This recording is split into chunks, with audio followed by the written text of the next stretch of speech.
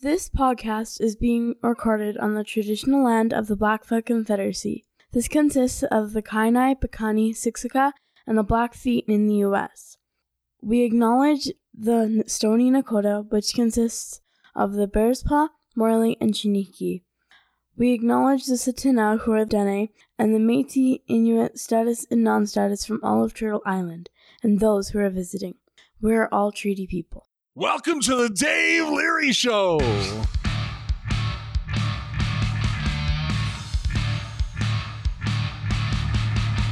Welcome to the Voices in Recovery podcast, brought to you by Freedom's Path Recovery Society in Calgary, Alberta, Canada. Thank you for tuning in. Please remember that these are opinions that are shared are those of the individuals and not of any agency, organization, or other entity, unless otherwise specified. Also, if you're a minor, please check with your parent and or guardian, as you need to have permission to listen to these podcasts. We will potentially talk about violent subject matter, sexual content, and difficulties human beings face on their day-to-day lives in recovery.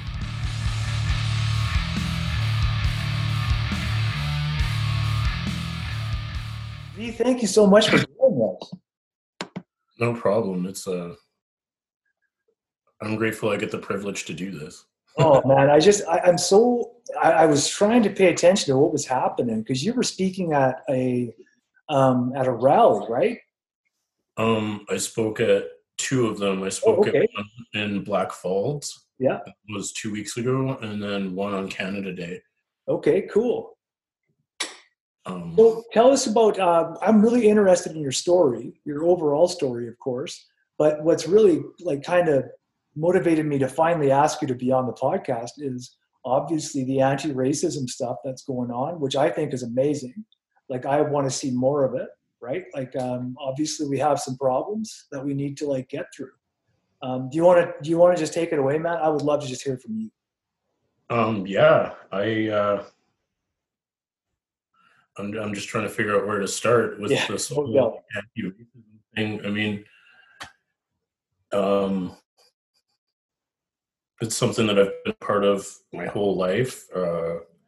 My grandpa in 95 was part of Gustafson Lake standoff. And my mom, she really didn't want us part of that. And what was that?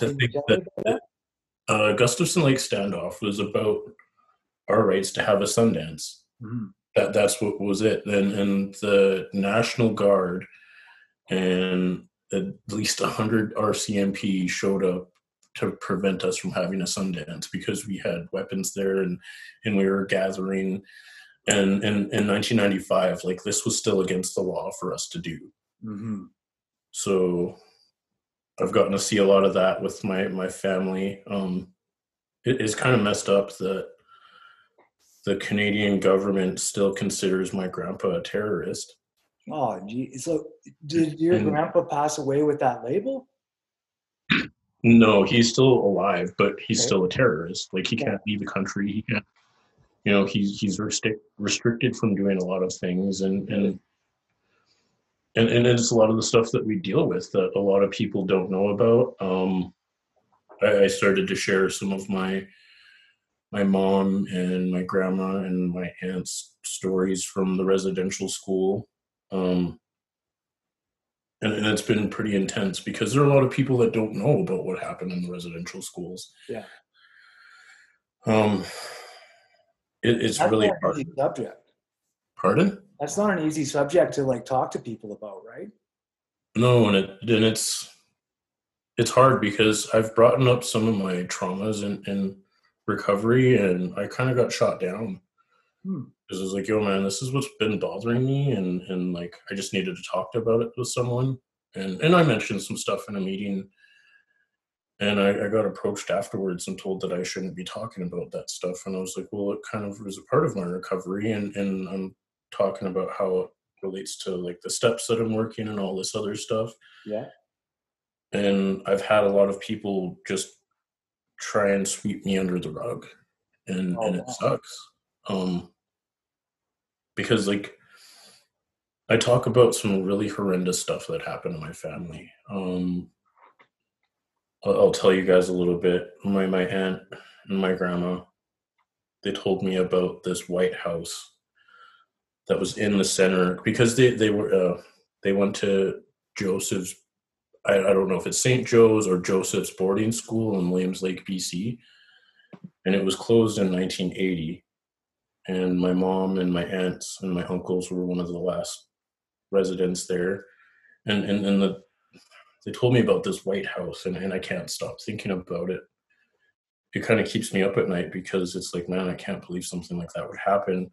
So the priests, when they would rape the Indigenous girls when they'd hit puberty and they'd get pregnant, they would force them to burn their babies in the furnace of that house. Whoa. And this is stuff that my aunt told me that she witnessed, and my grandma told me that she'd witnessed. My aunt told me about how she would wet the bed because she knew if she did that, the priests and the teachers wouldn't rape her. And that she was 6 years old when this was happening. Oh, Jesus, man. And it's a lot of trauma that I'm dealing with as a second generation, because my reserve is pretty broken, and not a lot of us like to talk about it. Mm-hmm. It in my community, we just kind of sweep it under the rug and we just laugh it off. But and it's hard, because since I've left my community and people know that, like other Indigenous people know that, I'm kind of outcasted. Like when you leave the reserve and you like go into the city and you become urbanized, you get outcasted. So you're dealing with all this trauma by yourself. And it's why you see a lot of Indigenous people out there just intoxicated or on drugs. And it's because a lot of them don't know how to deal with that trauma. It took me forever to deal with the trauma. Yeah. And I went to 5 treatment centers, and at every treatment center, when I tried to talk about it, I was told that I couldn't talk about it because it wasn't really a base treatment center. And they were all in Calgary. And that's, you know, they told me that I could go get outside help, but I was ready to talk about all that stuff in the moment, and to get shut down, like, it really messed with my recovery. Oh, no doubt. But now that I've worked through a lot of that stuff, I understand why people are uncomfortable with it. Like, I'm not comfortable with it. There's a lot of stuff that I've experienced that if I told some people, like I've told people and they just can't look at me the same. Mm-hmm. I told people about my experiences being homeless in Calgary and almost being sexually assaulted. I was living at the DI. I just left the DI. When you live at the drop-in center, they kick you out early in the morning after you eat, and it's either you can stick around and hang out there, or you can go out and panhandle or do whatever. And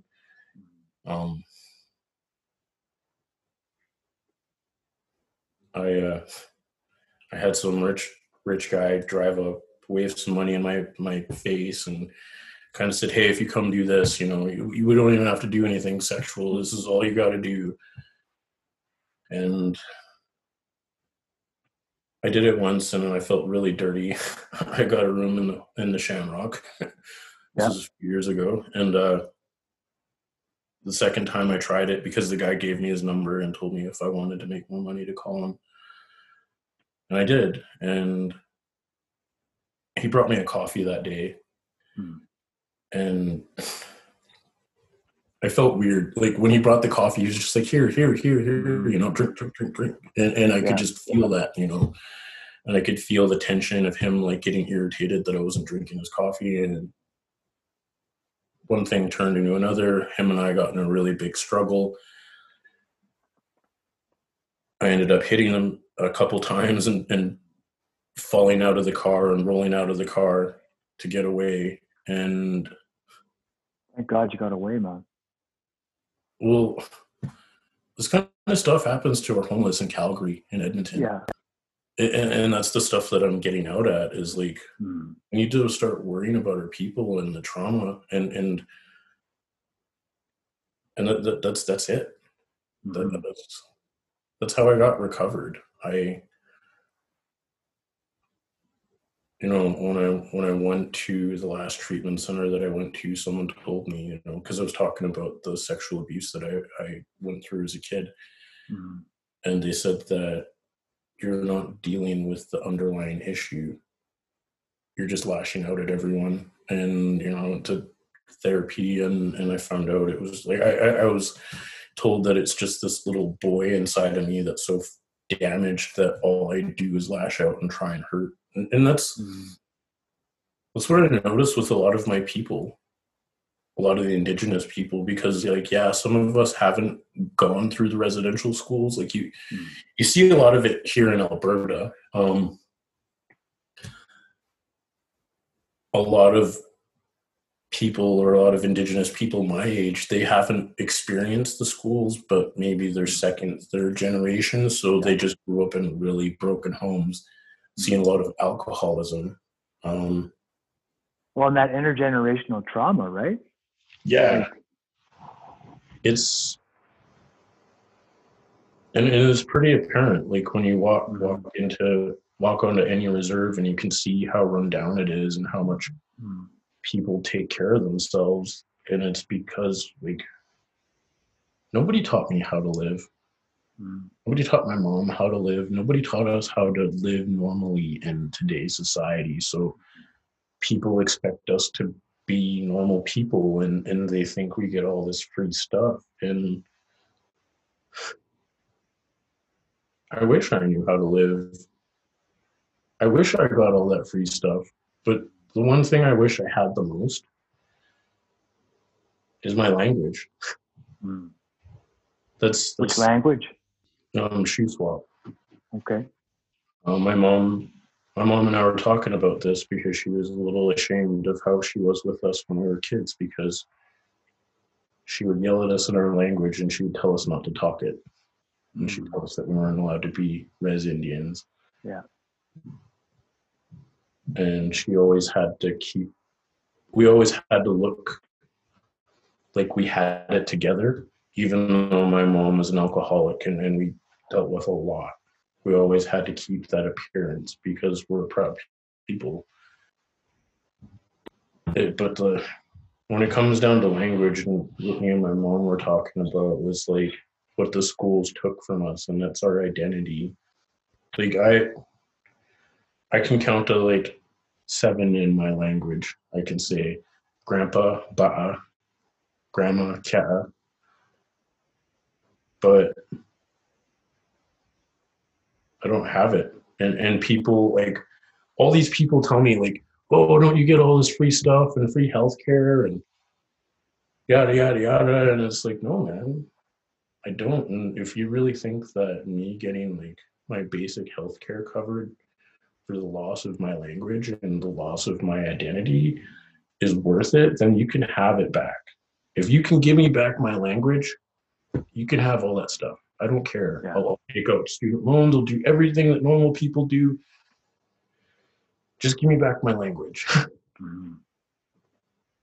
That's a very basic thing, right?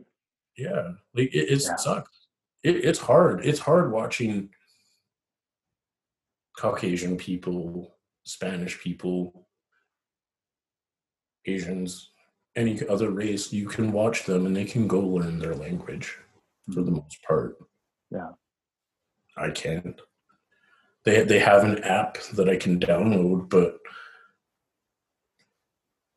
there are maybe 150 elders left that speak our language fluently, and there's only 6,550 Shuswap people left. Oh, wow. So, yeah, just if I could have that back, you could have the free healthcare, you could have the tax card, you could have all that stuff. I don't get anything for free. I had to pay for my own GED. I had to use my curb check to pay for my upgrading classes. I think, V, that's what people forget who don't know, is that they forget that the rights that you're talking about and that we've been talking about for a while now are clean water, man. Like clean water on the reserves. Like we're not talking about free trucks. Like that's a bunch of bullshit. Yeah. Right? And like that, we still don't have clean drinking water on my exactly. reserve. And it's 2020. I know. We still have to, on my reserve, the water is so, it's brown. Like, really, hey? It's literally brown, and like there's dirt that comes out of it. Like you can see it on the tubs, and a lot of people tell me like, well, why don't you guys fix it? Why doesn't your government fix it? And I'm like, well, a lot of us didn't know what was going on. A lot of us weren't aware that some of our chiefs were getting money to fix this, and they pocketed it or they blew it all.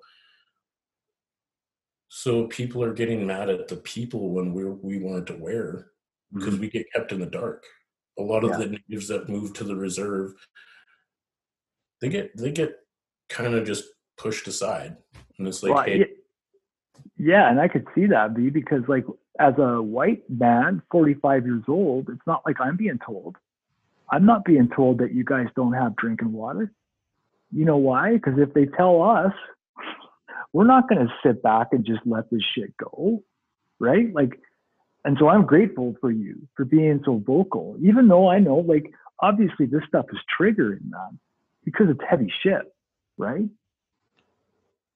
It's triggering, but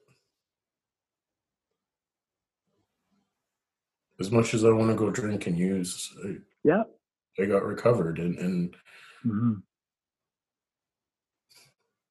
I can't believe that. I can't. That's awesome, dude. How's that for you? I wouldn't be doing this if I wasn't recovered. Yeah. Like that's I've never lived on my own. I've never had a laptop that I bought out of the store. It was usually stolen or something that someone gave to me like secondhand, and I never really used it unless it was for like Facebook or music. And now I'm going to school and I have a home and I have a life. Dude, I have a PlayStation. Wow, good. The last time I owned a PlayStation, when I bought a brand new PlayStation, was like 2010. Wow. Good for you, man. And even before that, I have a life. And as much as the stuff can be triggering, and I slip into mania because I have a lot of mental health issues. I deal with PTSD. They think I've got borderline personality disorder because of all the trauma that I've been through. And I've gone through a lot of stuff. And that's the other thing that people don't really grasp onto. They're like, oh, you got all this free healthcare, but it's like, yeah, but I have to wait 6 months to see the specialist that, specializes in the therapy that I need. And not only that, because of the politics right now, and these psychology offices being privatized, I need to have a credit card in case I miss an appointment. And if I miss that appointment, they won't see me for 6 months. And then I have to restart the process all over again. And a lot of these people that are trying to get this mental health help live on reserves, and they don't have ways out here. And a lot of these therapists will go out there, and it's not really helping anyone. There are so many flaws in the Indigenous healthcare system. It's ridiculous. I was talking to a friend the other day who was escaping. She was escaping domestic violence, and she's at a safe house in probably one of the grossest neighborhoods in Calgary, where there are like meth dealers and fentanyl dealers just hanging out outside of this like women's shelter. And Aboriginal women, and they don't even give them a chance. Like if you think about it, like us as addicts, Indigenous, whatever it is, if if you're trying to escape that kind of lifestyle and you're put down on like 118 and 95th Street, I don't know if you know or Edmonton that well, but it's a pretty neighborhood. It's sad because I watched a couple of those women that were my friends that ended up in that safe house get hooked on meth, and within a month or two they were working the streets, and they're just trying to escape domestic violence, and they're put in this safe house down in one of the dirtiest neighborhoods in Edmonton. And it's like that across Canada. There are recovery houses in Calgary. They're supposed to be Indigenous, but they're right behind Marlborough Mall beside a trap house. And I lived in one of those, and I'd literally watch once a week a body bag come out of that house. I'd watch someone like kick the door in next door. We had homeless people constantly in our yard, in our backyard, peeking in our windows. And we were in a recovery house. We were coming out and finding needles on the ground, meth pipes, guys just passed out in our alley. And people wonder why my people are mad. People wonder why we're upset and hurt, because we get the crap end of the stick in the residential and then thrown into these unsafe communities where we're supposed to find change. I mean, how am I going to get changed if I'm living next to a trap house, or if I'm trying to escape domestic violence and you're putting me in a home where there are meth dealers and fentanyl dealers sitting outside my front door waiting for me to come out and score. And then once they figure out, I'm hooked, they're going to front, boom, that woman owes that drug dealer a bunch of money, and then she has to work the streets because then she gets threatened and she can't go talk to the social workers because she relapsed. Like, what kind of system is that? Why aren't they taking these women out of these places? Why aren't they taking the addicts in recovery out of there and putting them somewhere safe, giving them a chance? Why are we talking about clean water in 2020? Yeah, in Canada. That's a good question, man. And the reason is because the rest of Canada. What's that? Well, I was going to say the rest of the country, they're complaining about fluoride being in the water. Fluoride. They're complaining about that. And people are like, we'd love to have that problem. We'd love to have that problem. Clean drinking water with fluoride, water that won't turn my skin scaly dry after I use it. I'd love to have that problem on my reserve. Especially because the water's dirty, right? Yeah, it's dirty. It's a cesspool. Like, it's just water that sits there underground in old, rusty metal containers, and that's what we have to live with in Canada. Yeah, it's crazy, man. Like, Canadian system of governance for the Indigenous people here has been apartheid. Like, it's compared to apartheid across the planet. Same with the States, right? Like, we've been compared to South Africa in terms of how we treat the Indigenous people of Turtle Island, right? Like, period. Some people have flat out accused us. Obviously, we whitewash it, right? For consumption, so that nobody really knows that's what people think of us, right? But that's what they think of our government. And you're like, to touch on the American side, like, it's worse down there. Yeah. It's way worse because they get to govern themselves, and they get maybe 12 police officers, Indigenous police officers, to work on the res. So you have that many cops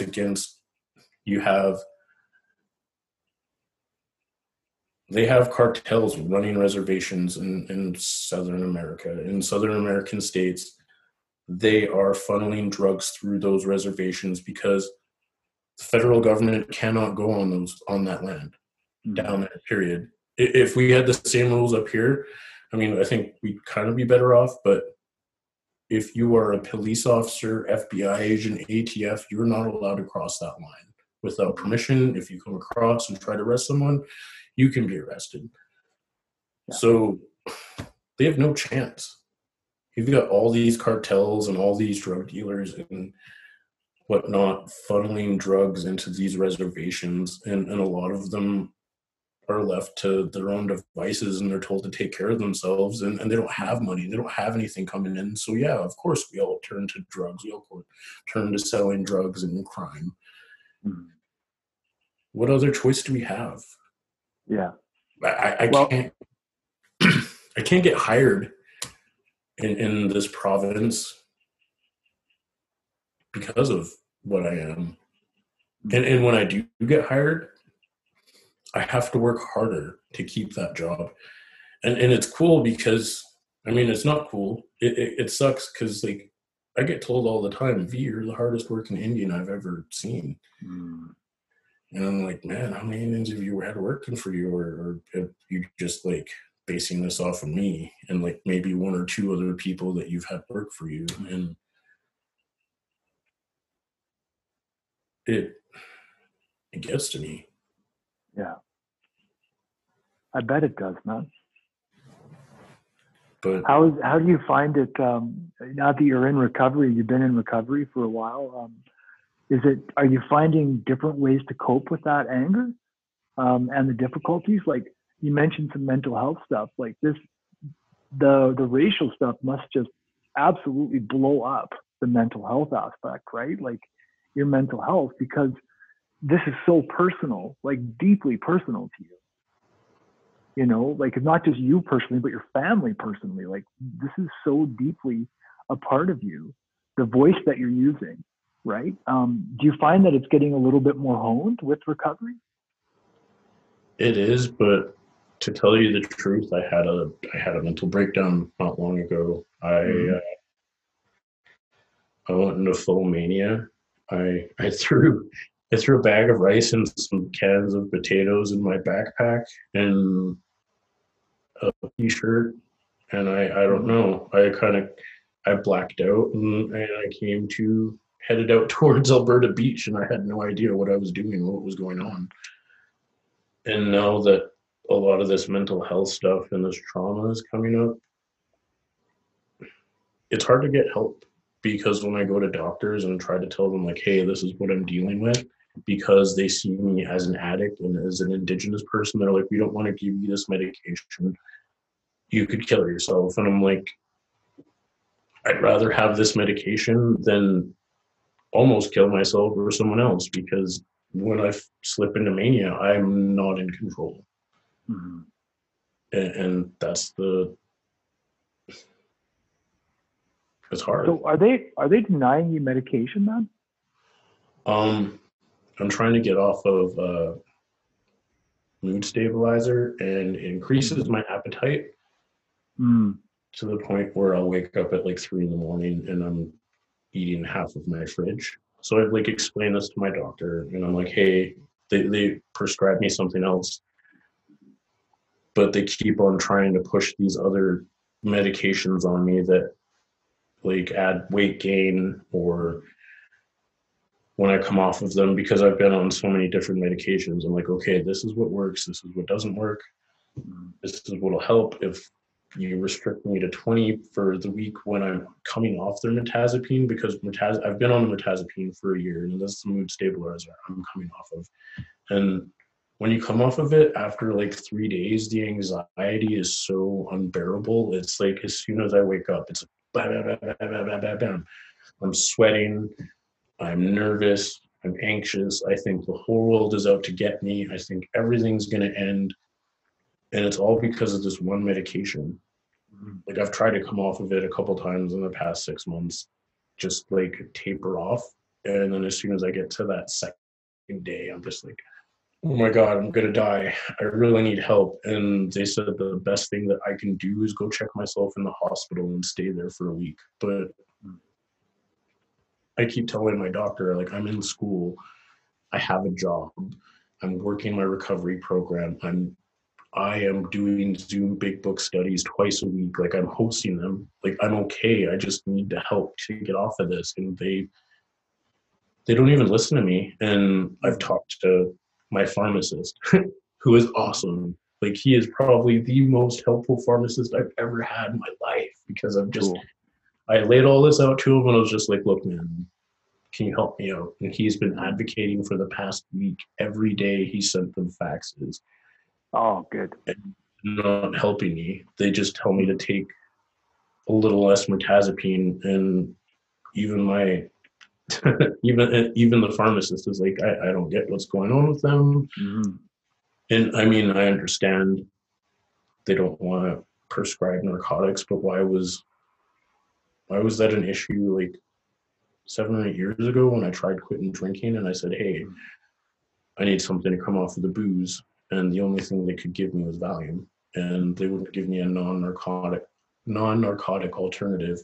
And the only way that I could get that covered is if I applied for it through my doctor, and he has to fax all that to Toronto, and it usually takes 40 to 50 days for all of that paperwork to process. I'm in the middle of that process right now to get a different medication, because this is a newer medication. I don't even know the name of it, but I have to wait almost 2 months just to get approval for it. And they want me to keep taking this medication that has given me, like, people say they've gained weight because of COVID. I've gained weight because of this medication. I've put on 40 pounds. Wow. And it's because, like, I wake up 3 a.m. I've tried doing everything that the doctor told me. I drink water. I tried drinking Ensure. I tried just sticking to like yogurt and fruit. But all that yogurt and fruit has a ton of sugar in it. Yeah. And it's like pulling my teeth with scissors. That's what it feels like. So, yeah, like, it's not as easy as people think it is to be Indigenous. Like, we don't get all this free stuff, and like I said, I can't believe it's 2020 and I'm helping a woman with a GoFundMe for a truck and a water testing machine so she can test the reservations in Alberta, and she wants to do it across Canada eventually, but little steps. And I get that. It's just, why does this have to be a deal right now? Like, why couldn't we dealt with this a long time ago? Yeah. But again, no one really knows, because of these stereotypes and ideals that we get all this free stuff, and we don't. And because everyone thinks we get all this free stuff, they just kind of sweep us under the rug, because they're like, oh, they're Indians, they get free housing and all this stuff. No. If I apply for housing like now, I might get it in 35 years on my reserve. Maybe. Most of the reservation houses that people live in, they rent. Unless their grandparents or ancestors bought that house, the majority of them rent their houses on the res. So, who would they rent from? From the band. From the band? Okay. Yeah, everything's done through the band or band office, and because each band is different, they all get different fundings. But when you go to my reserve, like, a lot of, like, I've been working in construction the past 12 years, and I look at some of the work that they've done, and I'm like, man, when are they going to get a professional in here to, like, fix this, to fix the lighting, to fix the plumbing, to fix the siding, the drywall, anything? And people think that we get all that for free. Yeah. Like, such bullshit. And that's why I want to have my protest in August, because I really want to break these stereotypes. Yeah. So tell us about the protest in August, man. I just saw your thing today. You sent it to me. It looks interesting. I want it to be a peaceful protest. I want to let the city know that we're here and we need to be heard and recognized. And I want to share stories, but not just stories of pain, but of how we overcame things and what we need to do to change, to actually start reconciliation. Because the government has been saying, oh, we're doing all this for reconciliation, but they're not. No, they're not doing anything. They've apologized, but no one. Nothing substantial. Yeah, like if they really want to help, if they really want to make reconciliation, stop funneling money into our corrupt band council systems. Because that's a big part of it, is where it's getting funneled into these chiefs that are telling everyone what's really going on. The reason why I'm going to school is because I want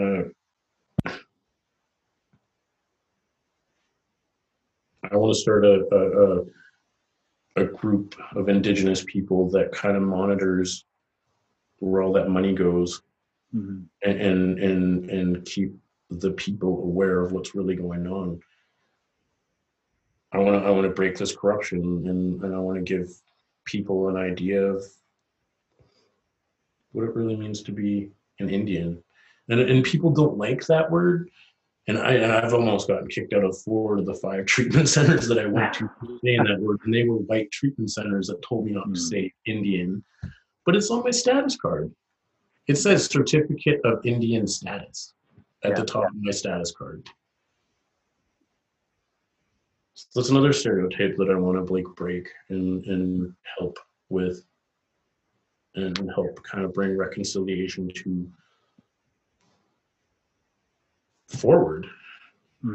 With this protest, I want to talk about that. I want to talk about programs that the government can start to implement, not just with Native people, but with all people, because I'm not our people are the only ones that have experienced this trauma, and I think it needs to be available to everyone, because that's what my grandma taught me. Through all of this chaos and all of the drugs and addiction and everything, I still hold on to what my grandma taught me, and that I just gotta love the world. After everything that she went through in residential school, she still wanted to love. And that's the other thing that I want to get across at this protest, is that we got to stop with this hate, this negative bullcrap, and not just Indigenous people, but everyone. Because I have, since I've started speaking and going to protests, I've had white people come up to me and they're like, oh, I'm just a privileged white piece of shit and blah, blah, blah. I'm like, yo, dude, I never asked you to call yourself that. I just asked you to hear me out and hear my pain and let me know that I'm not alone, and help me figure out what we can do to make a change. I don't want you to put yourself down because you didn't know what was really going on. Yeah. That kind of negativity, it'll destroy you. Yeah. It'll eat you alive. And I've done it. That's why I became homeless. That's why I lived on the streets. That's why I did all the things I did to myself. Was because all I said to myself was, I'm just this stupid Indian and I'm not going to be good for anything, and I might as well not even try. And I can see that we're taking a lot of white people and it's turning them against each other when it's not needed. Yeah. I don't need you to tell me that you're a white piece of crap and whatever. No. I just want you to be like, yo, I got you.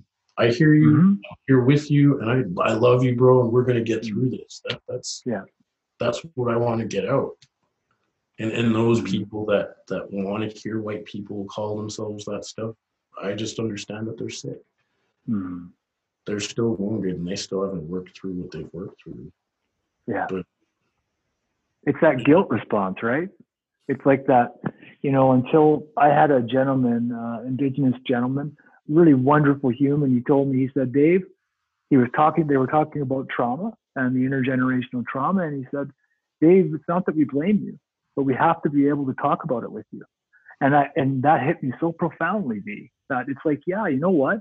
If you have an opportunity to express that pain in a very real, genuine way, I just want to be able to listen, right? Because I don't know what it's like. I have no idea what's going on with that. And that's like the biggest obstacle that I've come across with a lot of white people is like, because they didn't know and they think that they need to go right this wrong and burn down every racist home and go burn with every Confederate flag. And it's like, no, not the fight we're talking about. We just want you to sit and listen. And honestly, if you just listen to us, just know that we're not alone. That's the best thing you could do for any person dealing with trauma. Yeah. And that's what I've been fighting with. It's just people wanting to go, like, I had to leave a Facebook group because like I got attacked because a bunch of white people called me like a traitor because I told them they shouldn't go burn this person's house down that had a Confederate flag in their backyard. It's like, well, you know what? If they have that in their fucking backyard, it's not my problem. I have bigger problems to deal with than just a flag in someone's backyard. Yeah. My problem is that the government still calls me an Indian, that we still use the Indian Act. Well, I was going to mention that, dude. I was going to ask you how you feel about the Indian Act, because I think that's the first thing that needs to be destroyed. It does, because in the Indian Act, it states that we're considered subhuman or mentally handicapped. And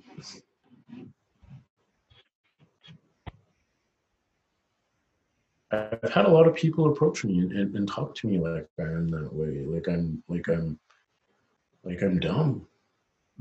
And you know, they believe that we're all illiterate monsters and that we don't know anything. I know a lot more than people give me credit, and I know the reason why they discredit me is because I'm an Indian. I just, I gotta be honest with you, I just hate that. You're absolutely right. It's just so fucking awful, dude. Right? Like, it's just it gets me. I just feel like, how could anyone treat another human like that? Right? It just breaks my heart.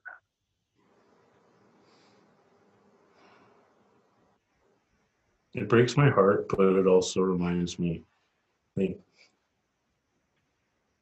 what was it, Bob Ross, and that episode where he's painting the picture and he's talking about how we need to have the bad days to remember the good ones. And, that episode's probably one of my favorites because it was right after his wife died of cancer. And he was so sad. Yeah. But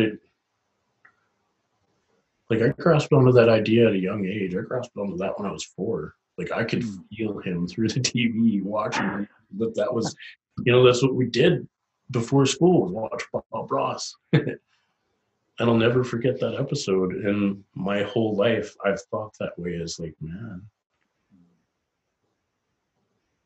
no matter how much crap I've been through, and I've been through a lot, man. Like, I'll tell you one of my experiences just growing up being Indigenous and having parents that went through, the family that went through the residential school. Uncle Floyd, he passed away a few years ago, but he went through residential school and he didn't know how to deal with his trauma or his issues. He caught his wife cheating on him and he tried to kill himself. He took a gun and he put it right here and he shot his face off. Like all of this was gone. Jesus. And he lived through it. Wow.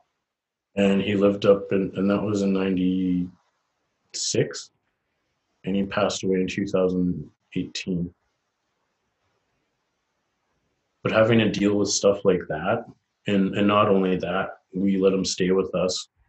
When he got out of the hospital, we were living in Vancouver, and all he did was drink, and he mixed his booze with the morphine and all the other medications that they were giving him for pain. And just some of the stuff that he would say while he was blacked out drunk, he'd talk about the terrible stuff that happened to him in residential school, and he'd tell me, like, you kids have it so great today. You don't have it as half as bad as we did when we were in the schools. When I was your age, I was getting up at 5 o'clock in the morning, and I was getting raped by a priest and then forced to go cook breakfast.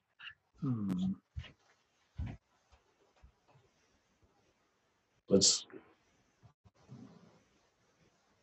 not something that normal people should live with. Nobody should have to go through that, man. Or before my dad was murdered and my mom was with him, like, my dad used to beat the crap out of my mom. And it's something that I don't want to deny that happens on the reservation. Like, comes from the residential school. A lot of this abuse stems from that because a lot of us don't know how to deal with that kind of trauma. Yeah. And then because nobody's taught how to deal with that, because like legitimately the country's saying it didn't happen, right? So there's people in the country, in the government, that try to make it seem like nothing, no big deal, right? Yeah, and it sucks because a lot of people think that way. And since I've started speaking, I've had people call me a liar. Like, that's fucking awful, man. Because obviously, why would you make that shit up? Yeah, I don't get that, and that's why I'm like, did you just like? Maybe they hit their head. Maybe they hit their head or something. Yeah, and not just they've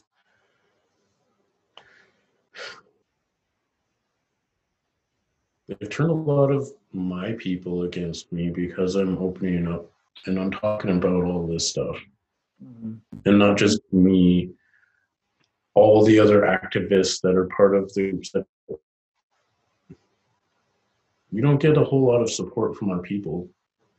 It sucks because we're alone. Like, I'm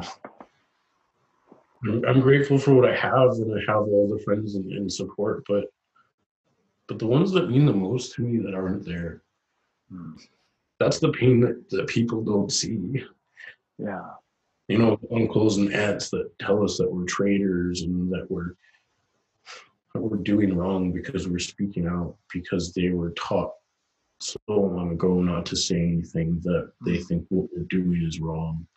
Yeah, because their resistance that they might have had was beaten out of them, was raped out of them, was taken from them. The ability to fight, right? Yeah, and not just them, but they taught that to their kids. So I have natives that are younger than me that are calling me a traitor and calling me all this stuff, and it's like, no, bro, I'm just trying to help. Like, I'm just trying to change the way that sees us, because, you know, being an Indigenous male is harder. Like, being out here on my own, everywhere I've worked, every restaurant, every construction site, every job that I've had coworkers come up to me and openly admit that they were afraid to talk to me because I'm Indigenous.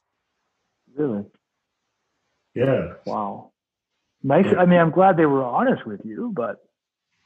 Yeah, it's cool, because they always like come up and they're like, hey man, I just wanted to apologize. You know, I just kind of had a judgment that you were going to be like this thug or savage, and most of the time I just kind of slough it off like it's cool. But then when I come home, I think like, man, I don't want people to be afraid of me. Yeah. That shit hurts. It does. Especially because you seem like a guy with a lot of love, man. You seem, just because you're raising your voice and you're angry, that doesn't mean you're not full of love. Because I think it's coming from a place of love. I think really that's what I see when I read your posts and I listen to you, especially now. I mean, I can sense that's where it's coming from. But going against the grain is always going to get you an outsider, right? Like, so, and that's kind of like, you and I were kind of chatting a little bit about it on the messenger, right? Because, I mean, it's no real secret that somebody called me a race traitor, like, to my face, because I refuse to only give one side of things, right? Like, I refuse to stay neutral because this is not something I can be neutral about. There's no way. Like, this is human rights. The conditions of humans in this country living under a rule of apartheid just is absolutely absurd to me that we're still here. This just boggles my mind. Yeah, and what bothers me the most is how people have just kind of been ignoring it over the past 30 years. How, I mean, like, I get it. I get how the system whitewashed everything and tried to sweep everything under the rug. But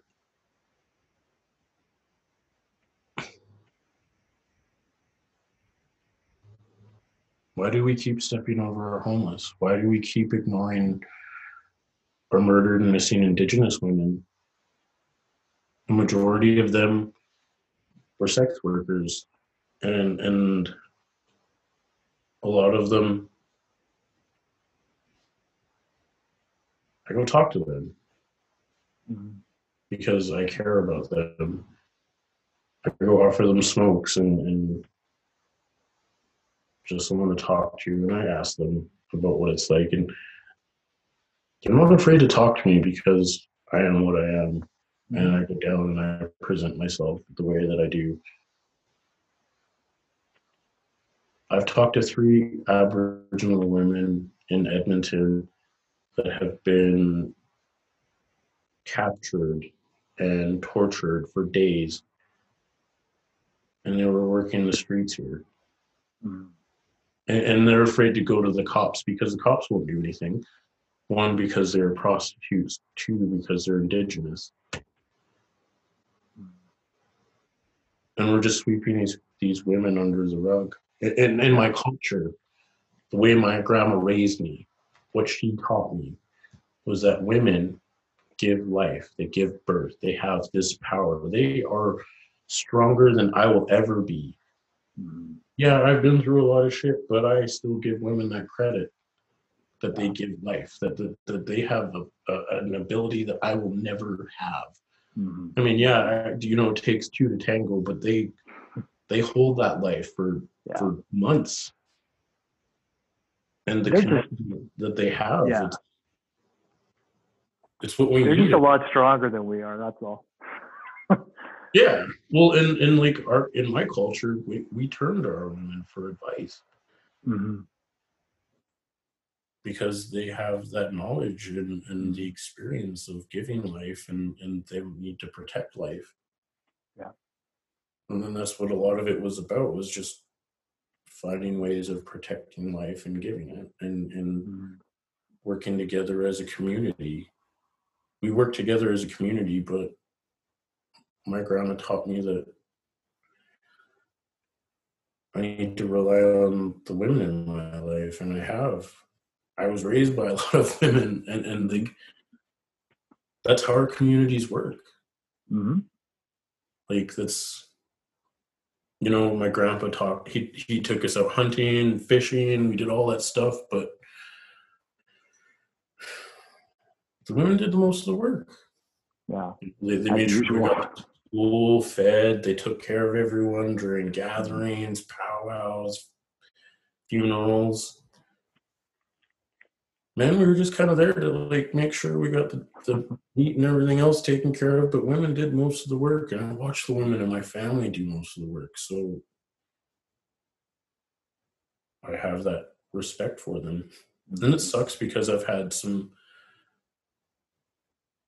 North American women take advantage of that because I believe so strongly in that. Yeah. But the way that this North American society views women, it disgusts me because they have this glass ceiling or whatever it is, and it's why I work harder with women. It's why I work harder when, like, for example, one of the girls that I was training with at the diner I was working at a few months ago, and like I didn't even worry about her being Indigenous. As soon as she was like, "Yeah, I'm gonna be a line cook, I'm gonna be a chef, and all this stuff," I was like, "Man, I want you to be the best freaking line cook ever. I want you to rock everyone's world, and I want to help you become that, because that's what my grandma taught me, is that I need to help women do that kind of stuff. I need to motivate them because they gave me life and the opportunity to do all this stuff. I need to show them that much respect." In the way that I see our society treats our women, it's terrible. I have a sorry, man. I heard you mentioned the murdered and missing Indigenous women, and I kind of wanted to just pick your brain a little bit about that. How do you think that the missing and murdered Indigenous women? How do you think that can continue to happen unabated without some sort of, like, obviously nationwide? There's got to be some people out there literally doing this regularly, right? Like, there's so many missing and murdered Indigenous women that there's only one way to account for it. There are literally people targeting them, right? So we would call that a serial killer. Now, because they don't have a suspect or anything like that, they won't say that. But is it possible? Now, this is something that crossed my mind. People call me paranoid sometimes, so don't hesitate to say I'm paranoid if you think so. But I really do believe that the RCMP either knows or is somehow in part and party potentially to this missing and murdered Indigenous women. I feel like I can't get around it. Every time there's another stab at the RCMP, it brings it right back to the forefront. Because how can this go on for so long with no results? There's got to be something to it. Well, if you look at the RCMP, they're originally created to keep us on the reserve and manage us. And when you look at a lot of these small towns in Canada, the amount of money that RCMP and police forces get to deal with the Indigenous communities, I'm talking millions. Millions of dollars just to deal with the Indigenous communities. Yeah. And I think a lot of them are just burnt out. A lot of cops are like, we've been trying and we don't know what else to do. You're giving us all this money, but they don't have the actual mental health resources at hand when they go out to these reservations for these calls. And a lot of them, like I said, they go missing because they are sex workers are targeted, and because RCMP, the police, any kind of, most people think sex workers aren't people. So that's why that's a shitty truth right there, man. Yeah, and that's why a lot of this that's why it's been going on for so long. They say that there was only like 15 people or 15 Indigenous women that they found on Picton's pig farm, but I did a little more research and it was 22. Yeah. 22 of the 35. Yeah, there's 22 of the 35 victims that were found. The ones that were found. Yeah. 22 out of 35. And they were all prostitutes.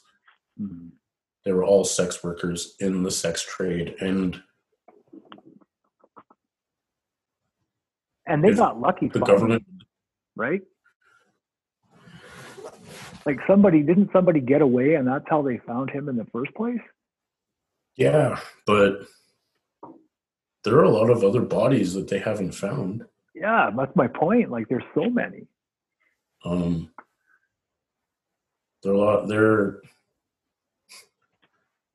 can think of 4 women from my band alone that have been missing since 1999. Really?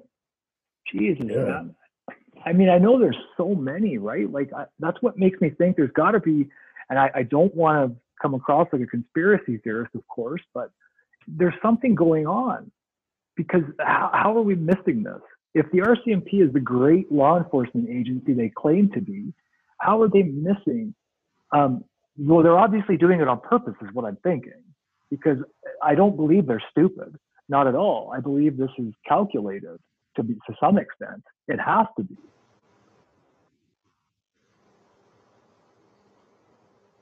My conspiracy is that they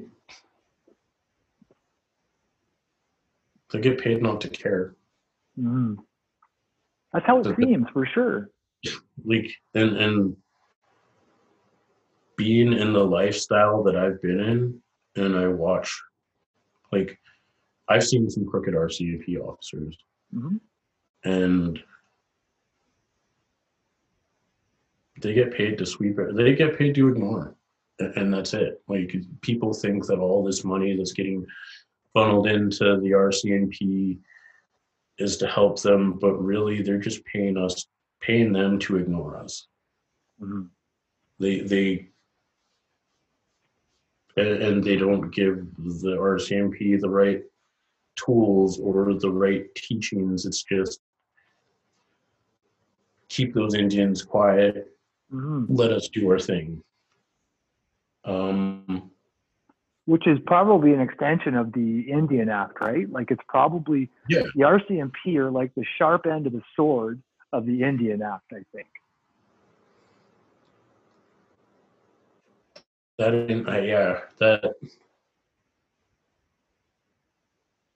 That's the truth. It sure seems like it, man. Yeah. Social workers dealing with us, cops, any sort of government dealing with us, they're kind of, everything roots back to the Indian Act. It has some law to do with us and preventing us from doing something or privileging us into something. It's because of the Indian Act. Yeah. And I think a lot of people, man, you could tell me what you think of this, but I thought about this. Well, I thought about this for a while. Every time the government or whatever gives money to the reserves, all it does is create enemies out of the rest of the country, right? So our governments have this nasty habit of just throwing money at fucking problems anyway. So in this case, though, the money that they're giving to reserves, that you mentioned some chiefs who might have been unsavory, didn't manage the money well. But think about it, if there was no Indian Act and they didn't give special interest, like they didn't give money away, instead they built infrastructure, right?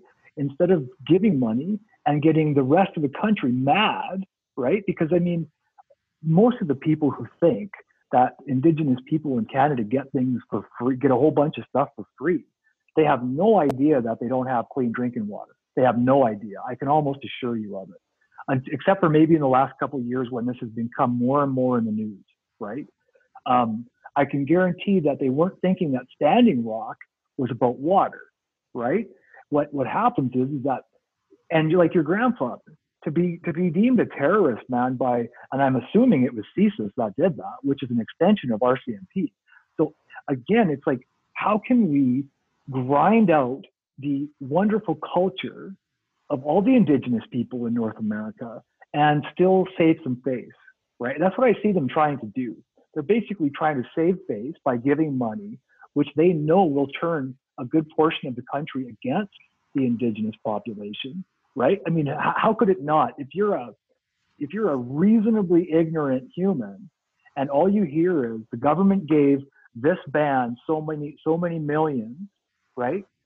you're not able to understand that really that's why they did it. They almost gave the money so that they could get the support of the non-Indigenous people, right? And say, oh, those Indigenous people, they're always mad, right? But Yeah. very seldom is it they're mad because they don't have clean water, because the Indian Act dehumanizes them. Like these are to me, that's the underlying, not to mention the residential school trauma and the down in the States, it was the boarding schools, right? And all of the trauma surrounding it. It's not just the residential schools, like the 60 scoop. Something that my mom shared with me that is still like really hard for me to wrap my head around was that in between, school and whatever, instead of her going home for holidays like summer, Christmas, whatever, my mom was sent to foster care. My mom was forced to work on a farm, and she was raped daily by her foster dad, who would make her sleep in the basement, in an unfinished basement on dirt with the dogs and a potato sack. And people think that this assimilation is helping us when it's killing our culture, our heritage, and demeaning us. Yeah. She was a really good friend of mine. She was one of the youngest members of the 60 Scoop. She's from Saskatchewan. And she told me of the Christian family that adopted her and how her foster mom would try to wash the brown out of her skin when she was a kid. Oh, Jesus, man. And, she would force her to go to church and try to assimilate her. But the whole time that she was doing that, she was just demeaning her by putting her down and calling her Indian and worthless and all this other stuff. And it's like, these people didn't help. And I'm not saying that these Christians didn't help other people, because Well, most of them didn't help. That's okay, man. Most of them were part of the problem. And it's because that they thought that they were saving us, but really they were just killing us. Yeah. Killing us on the inside. Well, and the outside, right? That's what it was. Yeah. It was there's no other way of putting it. Yeah. And it wasn't my mom. She wasn't the only one that went through that. There are so many other people that went through it that just don't want to talk about it. And then thousands of people, millions probably. Yeah, and our communities just try and sweep it under the rug and forget that it happened, and then we get so caught up in addiction and abuse and neglect that we neglect our whole community, and we're all pretty freaking broken. Like if you go into my reserve in the 90s,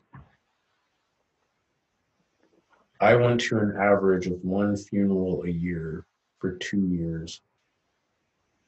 And that was because my people were drinking themselves to death, drunk driving accidents, suicide, drug overdoses. A couple of them killed each other because they were intoxicated or on drugs, and a lot of them were children that survived the schools. And when you go back to the government giving us all this money and turning society against us, the government is giving us money because they know we'll kill ourselves. That's the truth. They're not making any sort of repentance. They know that if they give broken people a large amount of money, a lot of us are going to die. And a lot of us that got residential school money or 60 scoop money have died. Like 40% of the people on my reserve that got money from the residential schools either drank themselves to death, died in a drunk driving accident, or overdosed on drugs. Oh, jeez. What the government should do to make some sort of reconciliation, give us this money, but instead of giving us this money, put it in a trust fund. Show us how to use it. But before you give us this money in trust fund, create mental health programs that will help deal with the trauma. So when we get out of those mental health programs, we know what to do with that money. Give us resources that teach us how to manage money.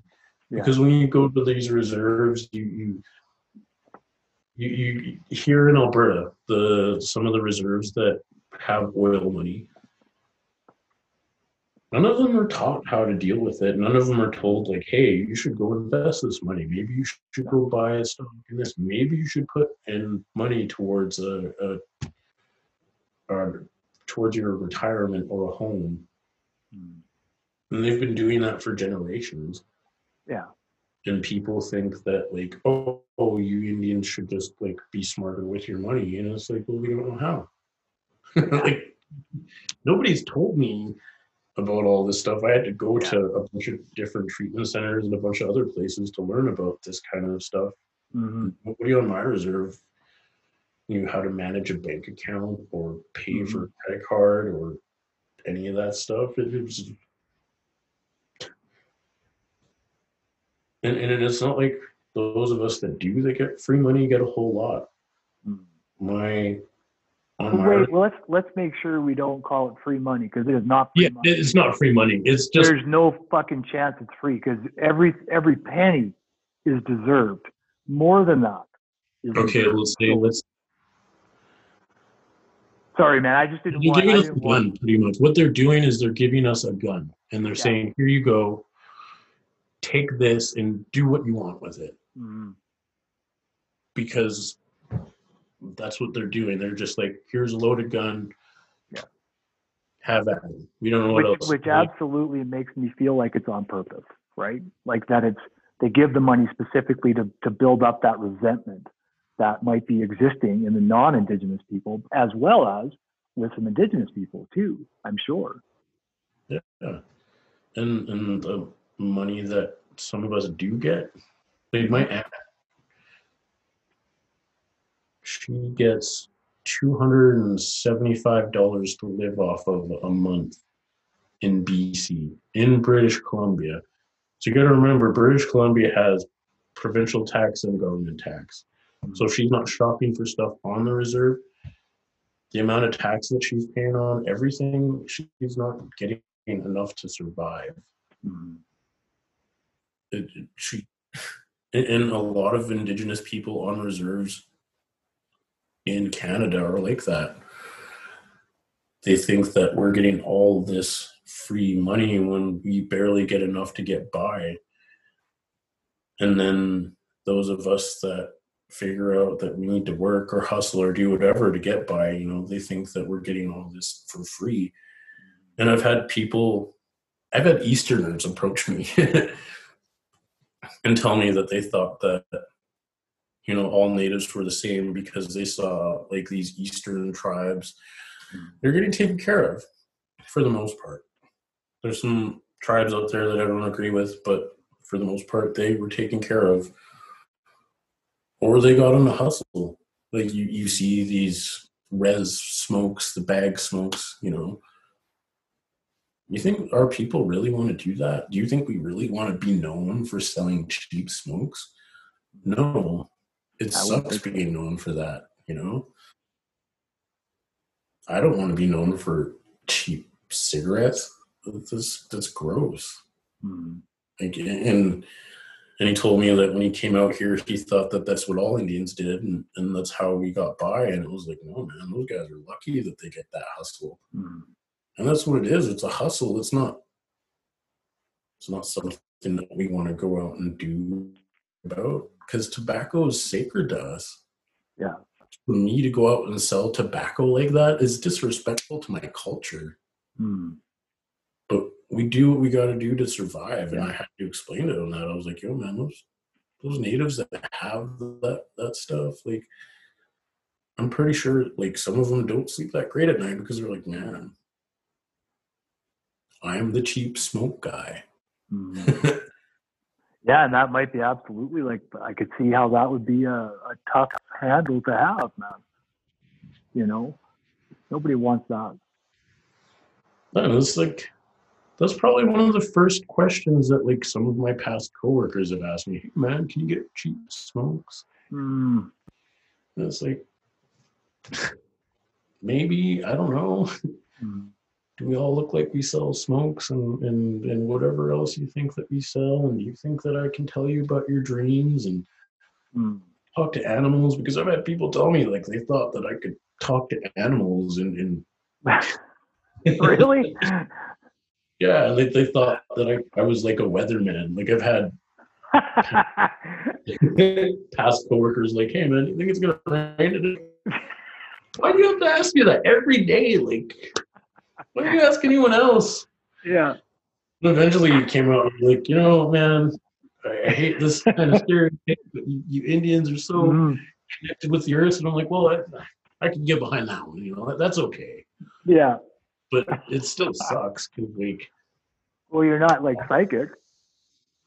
well, and people have all these like wrong ideas of us. Mm. Well, that's why I'm glad that you're out there being vocal, man, and talking about this stuff. It's important, D. Like, it's important. I'm doing it.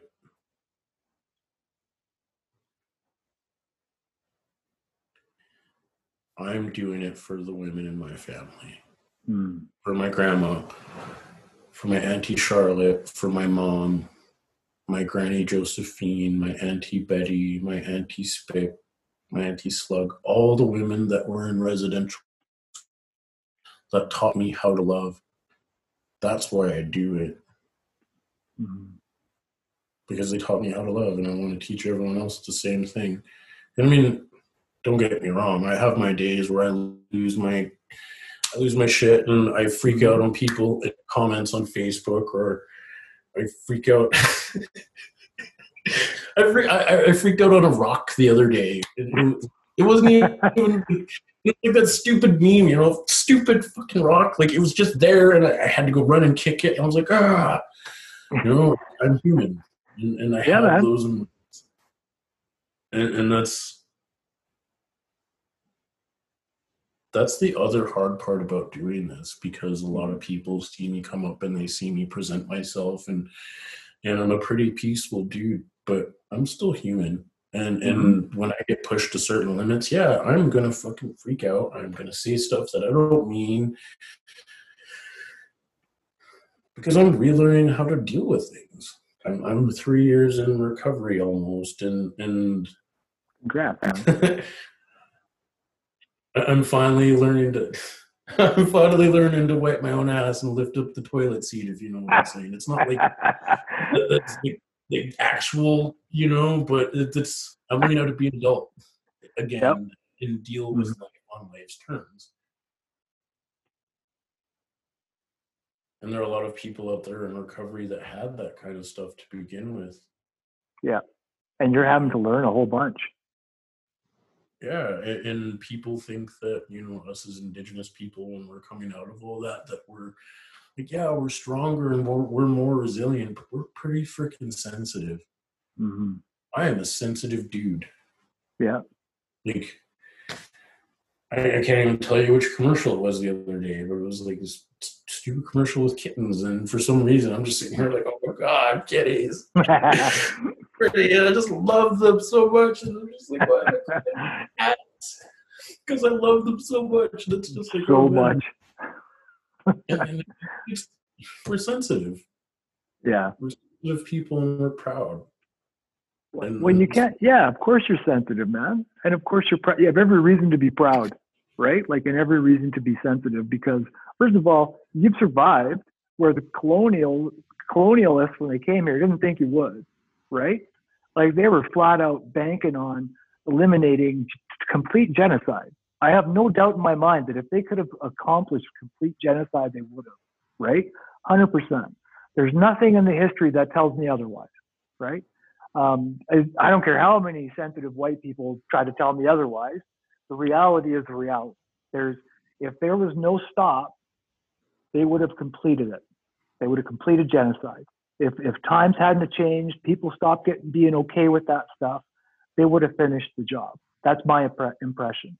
Because the last residential school was closed in what, 1998? Was it? Or 89? What's that? 96. Yeah. 1996. Yeah, and I was 9 years old in '96. Wow. So Yeah. for the last residential school in Canada to be closed in '96, that's saying a lot.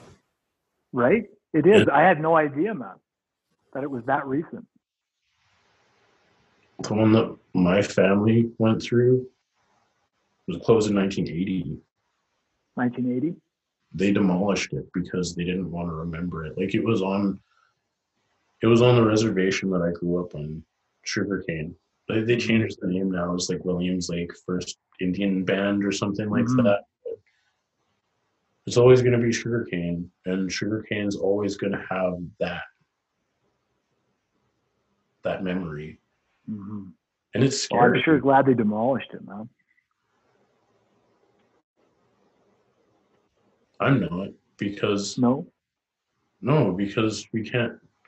All we have is pictures of this atrocious place. Well, I guess you could have learned, right? Yeah.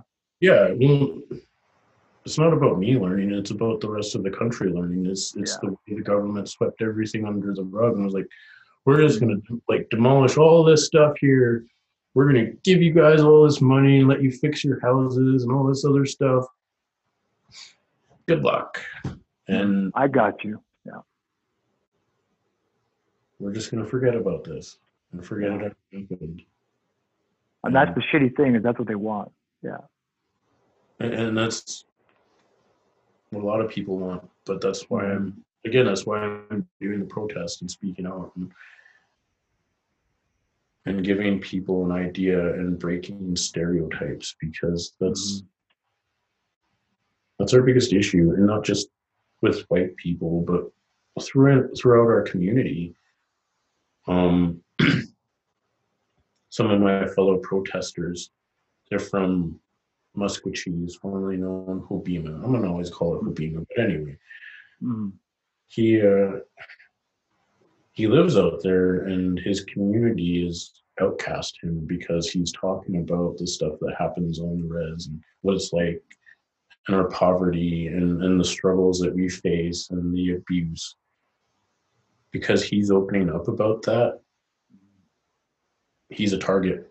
He's a target from our people, and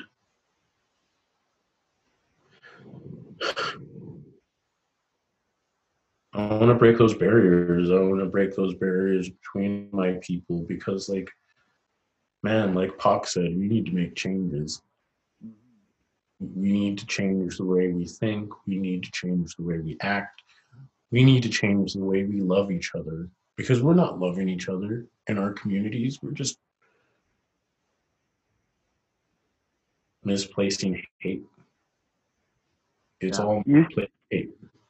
Yeah, you said it so well, man, when you're talking about how your mom's taught you to love, right? Like, some people didn't have that.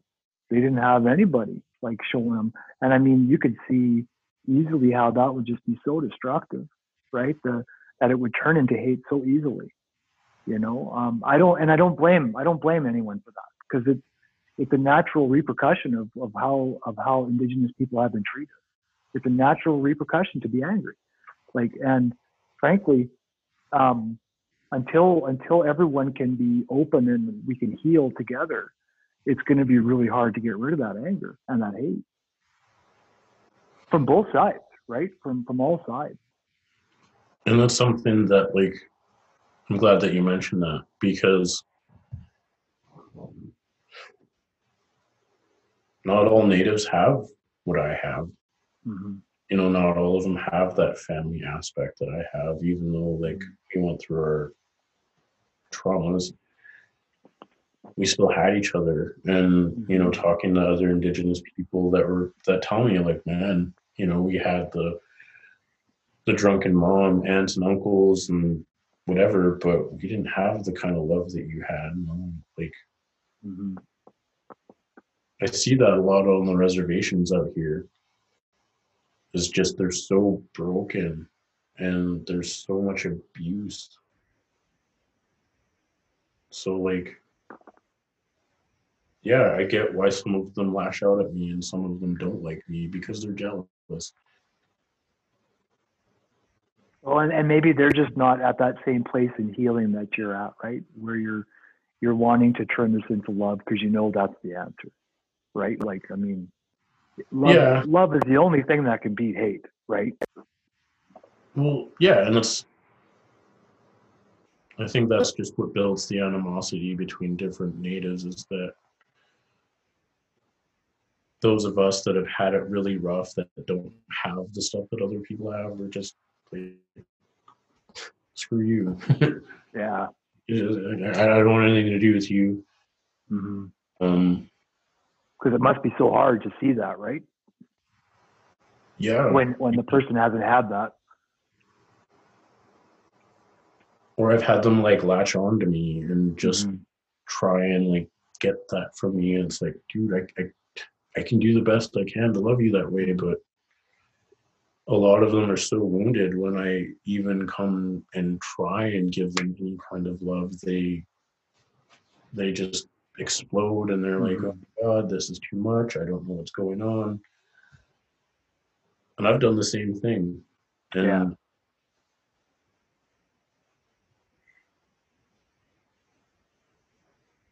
we're all so broken. This girl that I was seeing, she's Indigenous. She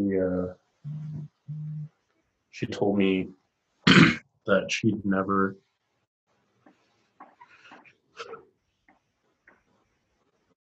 her family didn't love her like mine. And just seeing that in other reservations and other Indigenous people out here, it just really puts the nail in the coffin for like the way we're suffering from residential schools and just what happened to our society and culture. Yeah. We can't love each other the way that we used to. We can't believe the way that we used to. And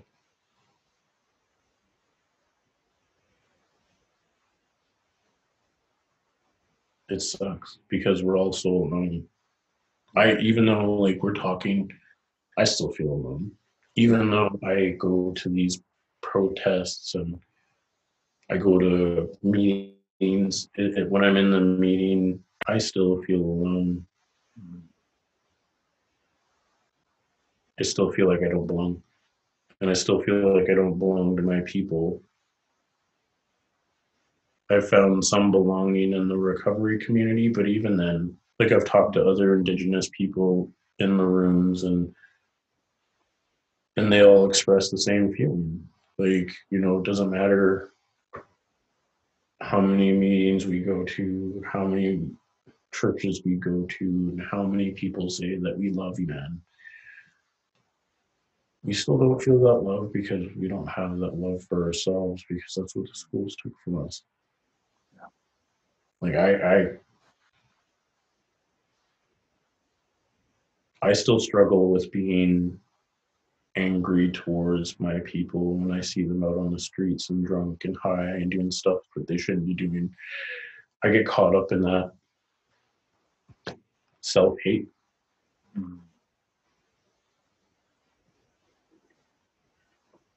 But I got to remember we're all human and we're all people. Yeah. It's quite the journey. No doubt, man. No easy turns, eh? Like none. No, but if I keep pushing through, things will change. Agreed. That's the biggest reason why I want to have this protest. That's why I want to get our voices heard. Because I've had so many people approach me and they're like, we didn't know about residential schools and we lived because you can go on Google and you can find where all the residential schools were in Canada. And a lot of these people are like, yeah, man, we just thought you guys were all like savages. Just plain and simple. They're like, we thought you guys were like just some really hard people, but they didn't understand how hard up we'd been done by. And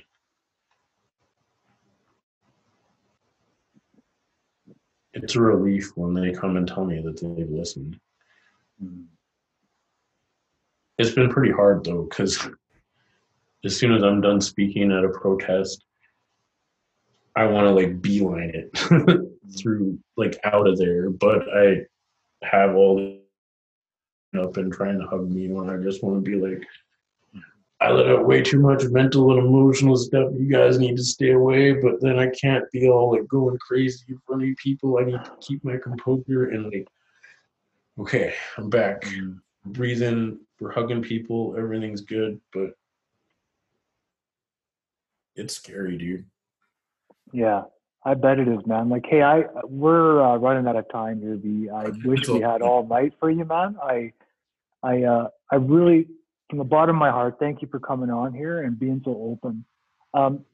You're the protest you're trying. What are you trying to organize for August? Protest? Yeah, it's a peaceful protest. It's to give the country and the city an idea of what they can do to start actually reconciling for what has happened. You know, we want to give the community and the country an idea of programs that they can create, and I want to break stereotypes so people will stop thinking we get all this free stuff and stop being afraid of us. You know, because we're human and we just want to be loved and cared for like the next person. And do you have a date yet, or? Yeah, Saturday the 15th of August. Yeah. Okay. And from what time till when and where? It's going to be at Edmonton at the legislature. Right at the now, which? At the Edmonton legislature. Okay. Right now, I've got me and 4 other speakers. We're trying to get Chubby Cree in. I don't know if you've heard Chubby Cree. I haven't, no. He, back during the pipeline protests and during Wet'suwet'en a couple months ago, he was on the news and he had sung, I can't remember the name of the song, but he's like a 10-year-old kid who's got like an amazing, powerful voice. Wow. And he's 10 years old. This kid can sing. And we're trying to get him and some other people to join. Right now it's all kind of in the works, but the people that I have speaking are just going to address all the stuff that I was talking about. And